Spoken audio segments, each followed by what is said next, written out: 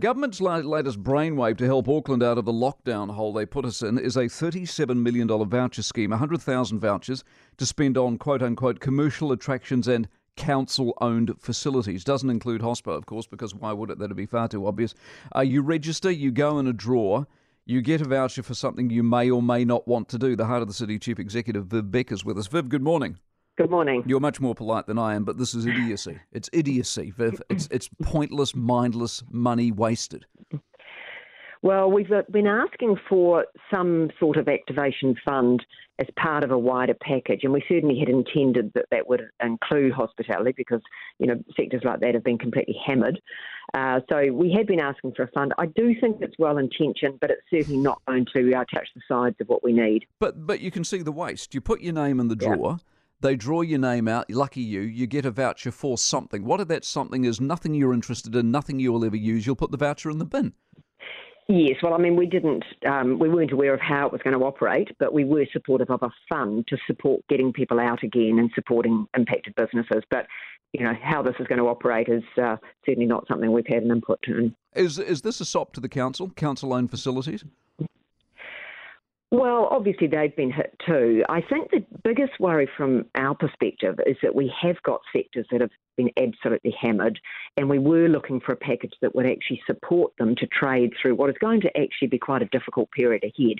We're very excited to see, so many more businesses opening tomorrow. We think we will have a good run in the next few weeks, but people are really worried. We're in red. People are understanding why, or asking why we're in red. There's absolutely no certainty how long red's going to last or how we get out of it, and no commitment to supporting people who are actually, some of them are 98% down, and we've had 3.5 months of this one. So we're in a significant situation that this isn't. I do think the intention is good. It's just not going to touch the sides of what we need. Do you think what you've just said is true, but we've also heard it before. Do you not think they understand that, or they just don't care? I think they're trying. I certainly think there's a block in Wellington. We're having constructive conversations. I just don't think they understand the severity of what this is actually like for people. There's very much, you're talking about the macro and the micro. The micro is missing in the equation. They talk about the sort of the debt to GDP and the jobs and all that sort of stuff, but we've got sectors that are bleeding and they need more than this. And basically, I was quite worried actually by a comment by the Prime Minister yesterday. And as I say, we're having constructive conversations with her, which we appreciate. But she was asked, is this scheme enough? And she said, if I heard the piece correctly, she said yes. And on top of that, we've got a transition payment that will take them through to the traffic light system. Well, I know businesses, they might get $4,000. Their rent might be $8,000, yep. And that's 1 week. Yep. And they've got weeks of uncertainty ahead of them. And businesses ultimately want to trade. They don't want to have their hands out. But this is an imposed situation, and they absolutely need support. And I think we actually have not enabled businesses to operate safely. What we're doing is putting them through all these hoops.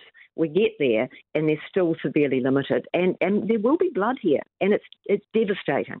Well said, Viv. Appreciate your time as always. Viv Beck, Heart of the City Chief Executive, equates out to $23 per person if it's ever used, which it won't be. And if you're into vouchers, why not just give it to people that they can do something that they want to do, like buy a beer, have a sandwich, go to a facility if they want to. But it's almost like they start out with an idea and look to cock it up to just make it really convoluted and stupid so that it makes no sense once they announce it.